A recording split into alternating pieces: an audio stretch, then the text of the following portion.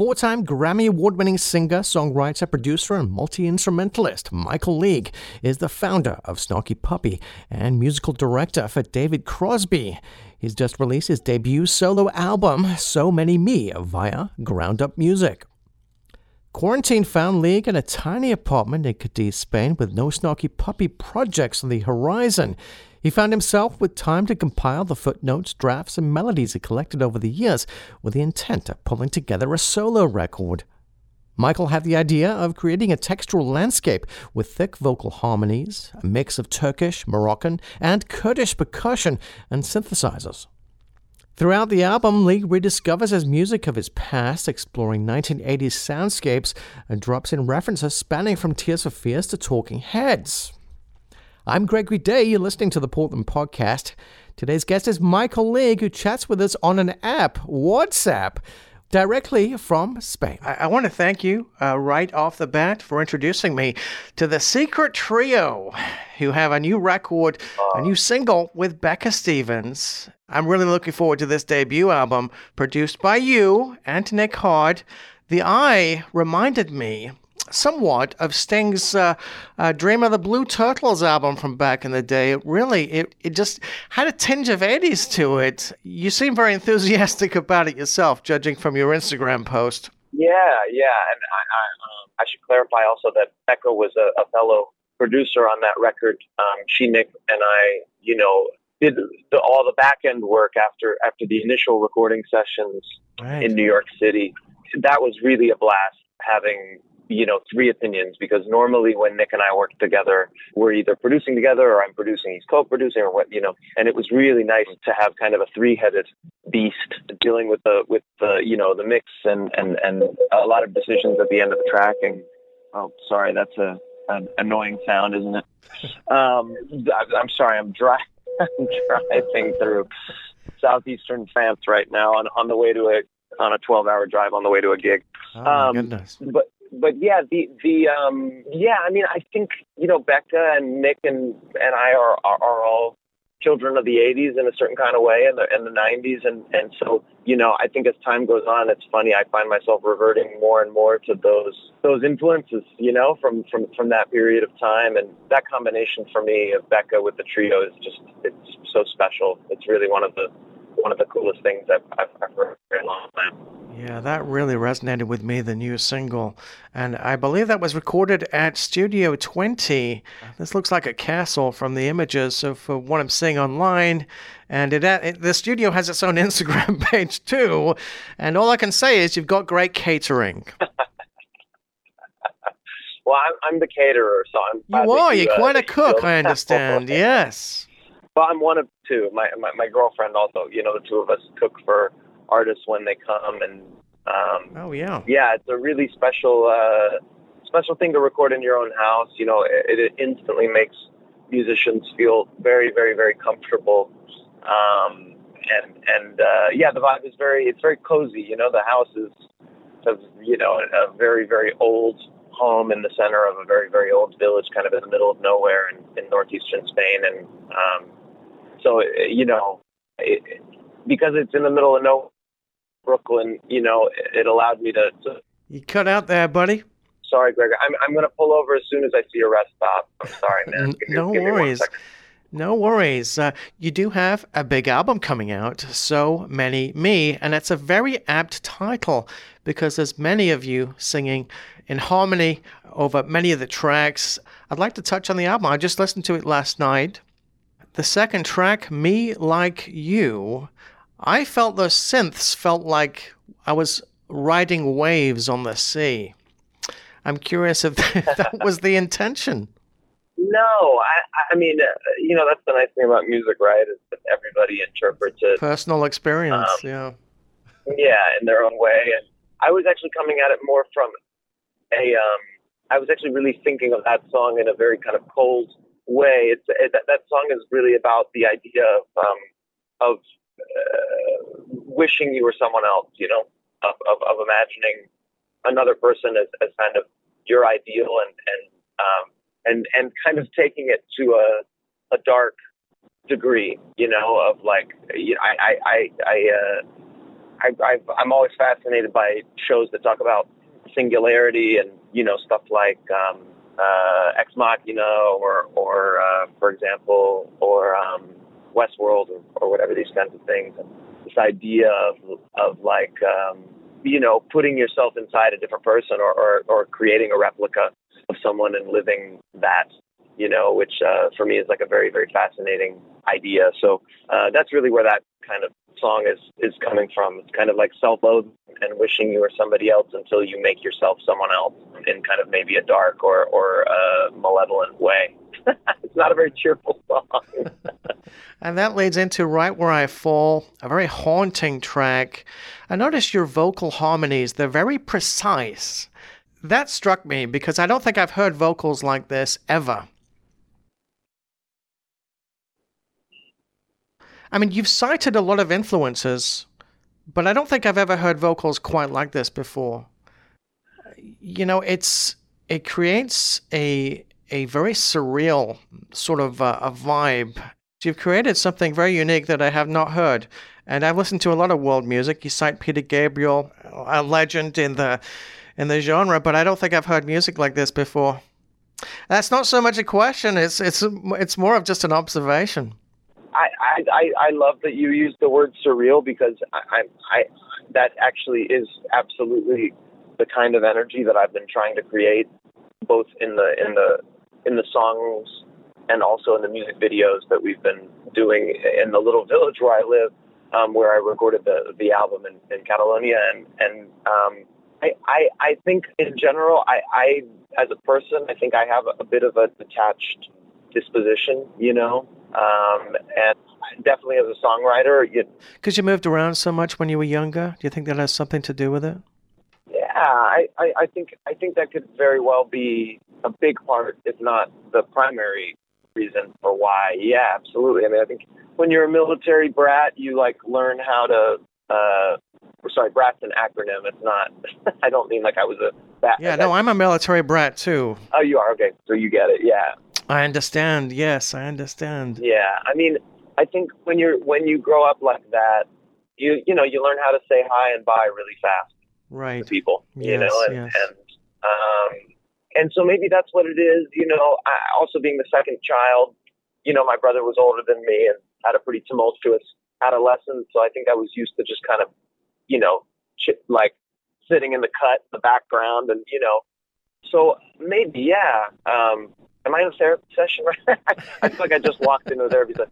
I walked myself into one. So maybe that's why, and I like that appeals to me, that angle when songwriting of not being the primary character, or if you are the primary character, having it have some kind of element of observation and slight detachment to leave some room for interpretation from the audience, and also to leave the audience some room to connect in their own way and make their own connections, rather than here it is, me with my heart on my sleeve telling you exactly how I feel, literally, in very defined terms.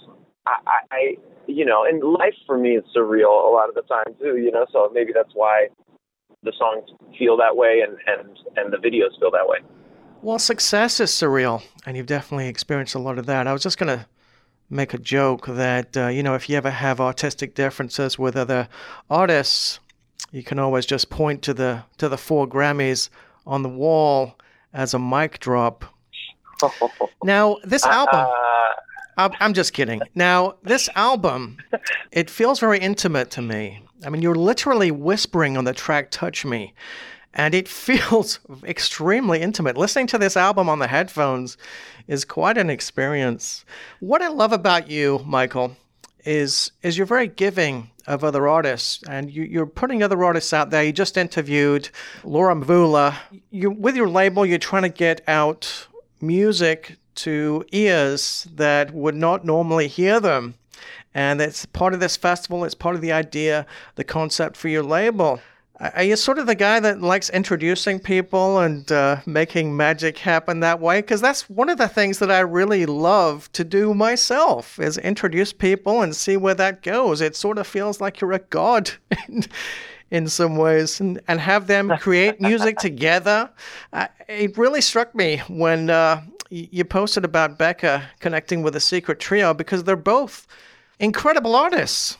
And to put them together is very, very special. And you're really the reason. Well, I have to give Jamie Haddad, the great percussionist for Paul Simon and everyone else on earth. You know, he's played with everybody. He also plays in my band Bocante. You know, I really have to give the credit there to Jamie. I mean, I begged Becca to go to that show.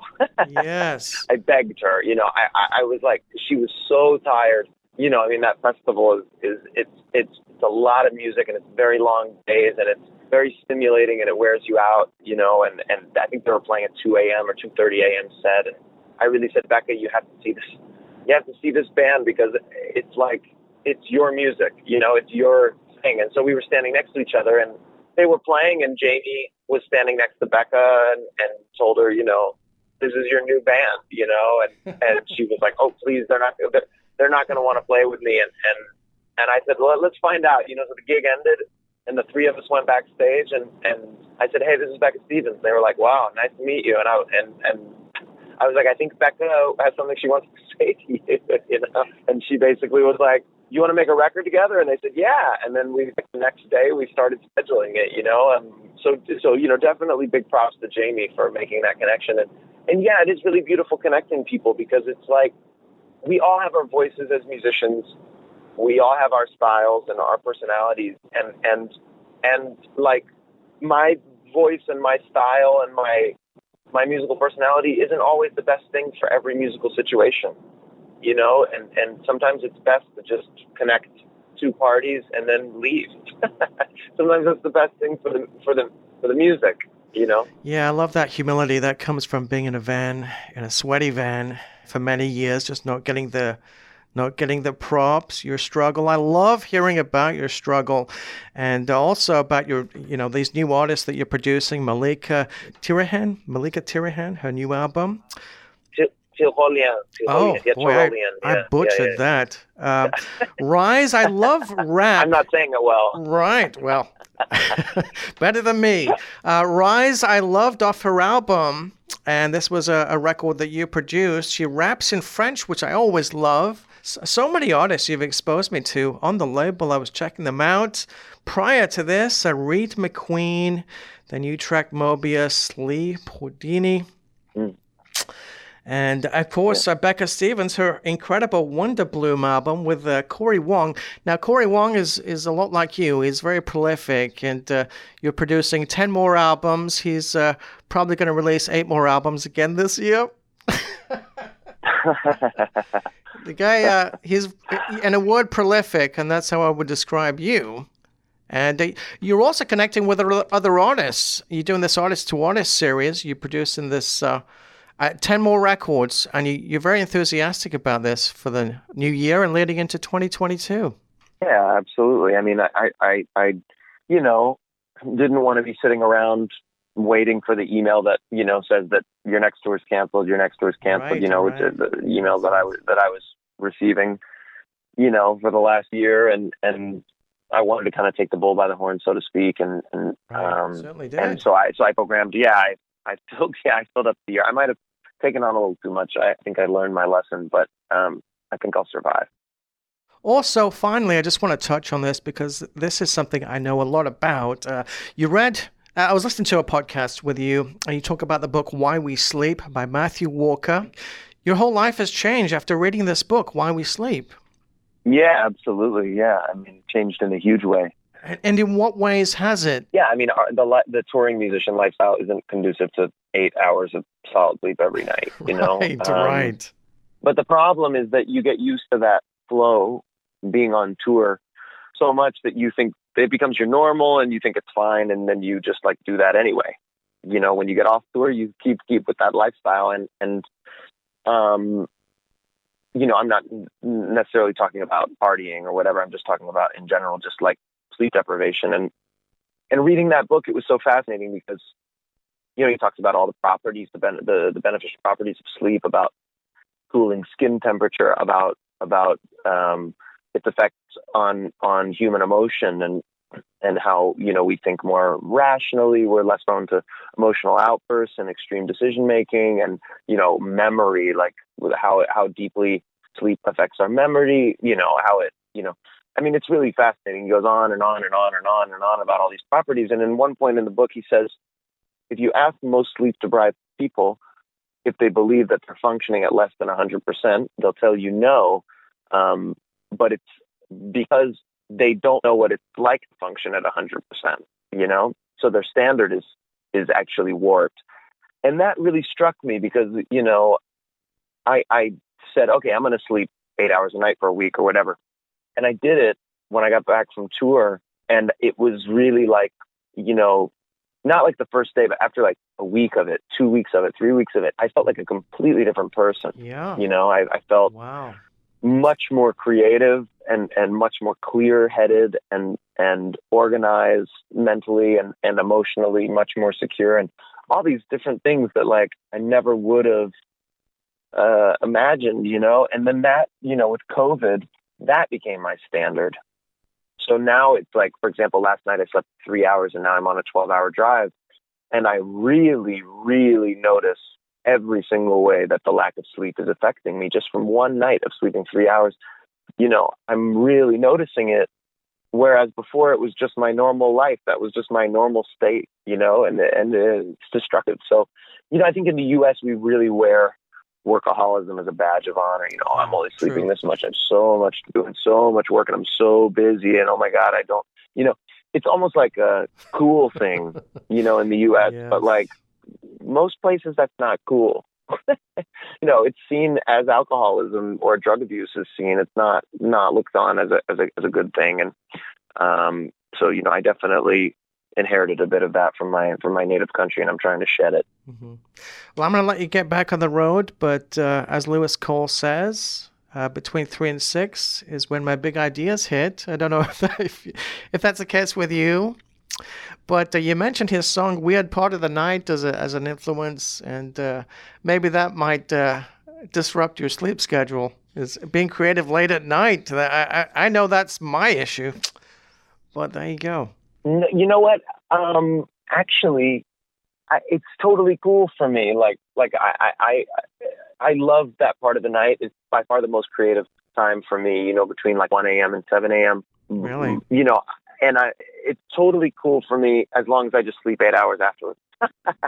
Then I'm fine. You know what I mean? Then I'm waking up at like 1 p.m. But that's another thing that he says in the book that I think is fascinating is like, about shaming people for sleeping late. Like they're not like lazy. Sleeping 8 hours, No. sleeping eight hours, Yes. It doesn't matter when you do it. Just if you sleep 8 hours, it's cool and you should be happy about it and not feel bad that you're waking up after everybody else because you were up later than them. So it's cool. It balances out, Yeah. I love his lyrics, Lewis Cole.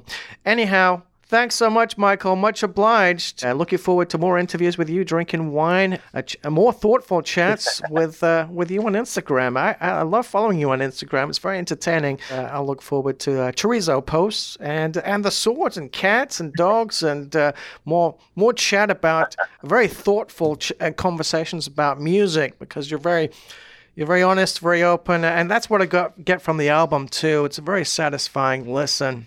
I didn't touch on the music videos, too, but very striking. And again, they like all good music videos, they help enhance the music. Much obliged, Michael. Oh, great. Been a pleasure. Thank you so much. I appreciate all the kind words. Thanks for the support. Take care. Thanks for having me. All right, cheers. All right, see you later. And thank you for listening to the Portland Podcast. I'm your host, Gregory Day. If you'd like to contact me directly, you can reach me at greg@pdxpodcast.com. We'll be back with a brand new episode very shortly. See you then.